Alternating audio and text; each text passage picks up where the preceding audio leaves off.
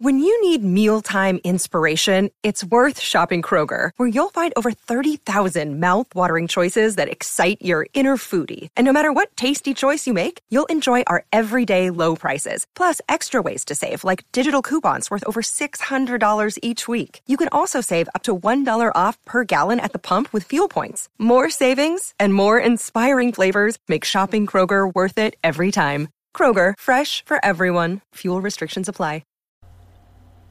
So some really interesting things have been happening in the gold and bond markets just today, but also looking bigger picture over the last couple months, there's been some really interesting things playing out here.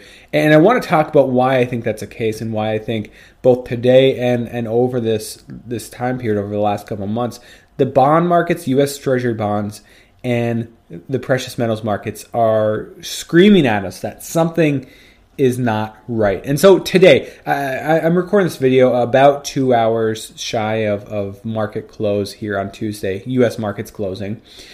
And I wasn't really paying attention, but basically around 10 o'clock Eastern time, 10 or 11, almost simultaneously, we saw the price of gold and silver as well shoot up pretty significantly. We saw bond yields tumble, not a ton, but it was a pretty significant move. Gold had been trading around $13.92, moved all the way up to as high as $14.07. U.S. 10-year bonds had been trading above a key level of 2%, and they moved down to 1.98, that the yield did, meaning the price went up. So two safe haven assets getting a bid. Now there's another asset that I want to talk about here a little bit later that did not catch as much of a bid, and I'll get to that here in a second. But there were some rumors which may have caused this buying in the first place. And basically what the rumors were, some news items, was that, first of all, I think overnight or yesterday, there's reports of a Russian submarine that did not sink, but there was an accident on board. It sounded like it was a research submarine. Something like 14 sailors ended up dying from some fire on board. And Putin went ahead and canceled some meeting that he was going to attend, and instead went to meet with, I think it was his defense minister.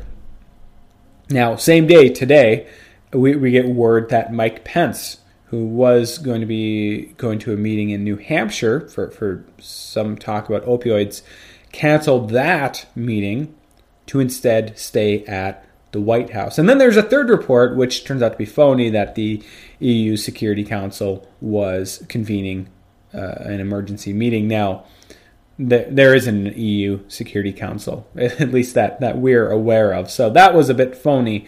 I don't know how much the markets moved on that. And I think the question here is, did the markets move on these two simultaneous reports?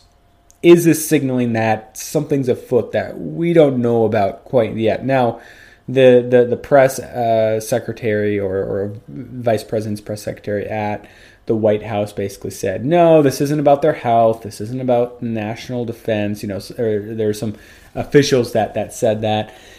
Well, I guess we'll find out. Now, I don't think that this is really going to amount to much. And I could be totally wrong, right? We could be on the brink of something major. But I don't think so. And I'll tell you why. Gold reacted pretty strongly to this. The bond yields reacted pretty strongly to this. But what did not react strongly to this was oil. Oil didn't really move on this news at all. And so, I think some people were wondering, like, hey, is this something that's going on in that has to do with Iran or the Middle East? And if oil's not moving on it, but gold and treasury bonds are, that leads me to believe that that's probably not the case. Now, it could be some geopolitical thing. Maybe oil markets haven't caught on yet. But if it's some sort of imminent strike in the Middle East, something like that, I'm doubtful. I mean, you can, things like air traffic still seems to be operating as usual in around the Strait of Hormuz, which is kind of the hot spot people are watching. Marine traffic are still moving as usual. And in fact, if we look at this from the broader scale, I mean, if anything, the recent announcement that negotiations with China are back on, and the historic meeting between Trump and Kim in North Korea. If anything, that should signal that maybe things are going to calm down for a bit. Now, it could be wrong, but I think I'll be proved right within a fairly short amount of time. And instead, what I want to focus on is the fact that gold is at like multi-year highs, more or less, above 1,400. It hasn't been above 1,400 in a number of years. And U.S. Treasury bonds are trading pretty high in terms of price, low in terms of yield. And this is all with the backdrop of basically all-time highs in the U.S. stock market. Now, I mean, I think a lot of people erroneously assume that the stock market signifies the health of the underlying economy. And that's absolutely not the case, because what I'm seeing right now in the bond market and then precious metals markets is a move to safe haven assets. I mean, you can look at the U.S. 10-year. If we go back 1 year, the U.S. 10-year 1 year ago was, around 2.8. Okay, if we go back 6 months, the U.S. 10-year was 2.75. Right, you go back 3 months even, the U.S. 10-year yield was above 2.5%, or right around 2.5%. And yet suddenly we get a big move down, going back to May, and those yields have not gone back up yet. Now the stock market has. I mean, I'll tell you why they went down so much. I mean, it was worries about the recession, it was a talk of a Fed rate cut, and it was the trade war. Well, the trade war has been resolved, but the Fed rate cuts are still on the table. Most likely going to happen at the next meeting. And worries about a recession haven't gone away yet. And yet that's not what you're seeing in the stock market whatsoever. And then in the gold market, well, of course, we know that going back in the middle of June, after the Fed meeting, we saw a big move up in gold, past its key resistance level of anywhere from 1350 to 1365, above 1400. I think the highest it got was in the 1430s, $1440 range. A huge move up in gold, right? We're talking about multi-year highs. And yet the stock market is at all-time highs. Well, one of these things is telling the truth, and one of them is not. Now, is that me saying that the stock market is necessarily going to crash? No, not necessarily, right? Because you know that this bull market has gone on a lot longer than many people have ever expected it would. We know that Fed rate cuts, maybe a little bit of QE, over the short term might provide a boost to the stock market. But we know that those things likely are not going to stop a significant correction or bear market in the case of an actual recession.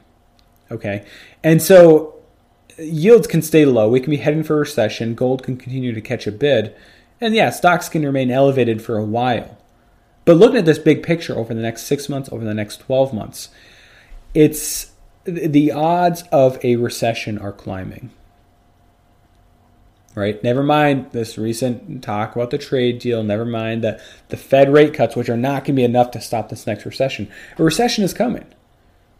And that's exactly what the bond markets, and that's exactly what the precious metals markets are telling us. Now, I was also listening to an interesting podcast interview yesterday over on Macro Trends. It was Eric Townsend. He was interviewing a guy by the name of Jeff Snyder, who does a lot of work on the euro dollar.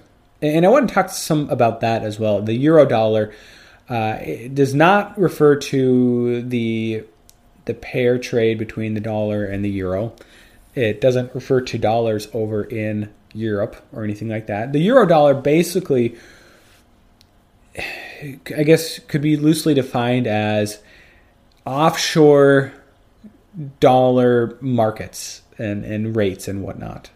What I mean by that is the Fed has a certain amount of control over domestic dollars and to some extent foreign dollars, right, with their Fed funds rate, with their other tools. But there's also a lot of overseas banks that lend in dollars and more or less, create those dollars out of nothing, right? And that refers to the euro dollar market. And of course, there's rates on that, and there's all sorts of other financial, scaffolding that's associated with the euro dollar markets. And what Jeff was talking about basically is that with U.S. bonds inverted, and with the dollar LIBOR curve also now inverted, it's basically signaling that and some other things. He was talking about the interest on excess reserves, which is another key rate determined by the Federal Reserve. Some other rate talk that kind of goes over my head sometimes. That's basically signaling that there's a dollar shortage, that there's still funding problems worldwide, not just here in the United States, but in other countries, and that right now what we're witnessing is a euro-dollar squeeze, and that could be another potential thing to point out why bonds are doing what they're doing and why maybe gold's doing what it's doing. But if anything, you'd expect gold to be moving down if there's a dollar squeeze and if the dollar is going to be moving up, right? So I'm not sure if I'm totally sold on that, or if anything, that I guess my opinion on is that he very well could be right, but I don't think it's something necessarily that can't be fixed by a ton of easing by the Fed, which I think is eventually going to come. But anyways, going back to this recent move up in gold and bonds, again, they're telling us that something is not right in the market, that recession is likely imminent, that and recession is really broad term, I should say. I mean, literally, all it refers to is a decline, I think 2 quarters worth of decline in the GDP numbers, the official GDP numbers. But there's a whole host of things that are likely going to come along with that. And that's where it gets really interesting, right? Never mind the GDP numbers. What I find to be interesting is things like liquidity events, potential financial crises, bankruptcies, insolvencies, and that's just the financial and economic side of things. But then there's also societal side of it as well, right? Spikes in unemployment, spikes in homelessness, people losing their houses, drop in standard of living, and how that then influences things like political decisions, the 2020 election, as well as just the overall strife within the nation. I think you can expect it to climb, and so that's what I see this as signaling over the next 6 months, the next 12 months. Now, I'm not going to pretend to somehow know what that means for the stock market this fall, or even the rest of this summer, or precious metals necessarily, or the bond market. These are all big picture things that I can't predict over these time periods perfectly. But what I can tell you is that in the end, what we're going to end up with is a ton of easing from the Fed. We're going to end up with severe recession, severe drop-off in economic growth. And ultimately, I think that's going to be a positive for precious metals because of the easing from the Federal Reserve, because of demand for safe haven assets like silver and gold. So I'd love to hear your thoughts on this video down below in the comment section. As always, thank you guys from the bottom of my heart for watching this video, listening to this podcast, and God bless.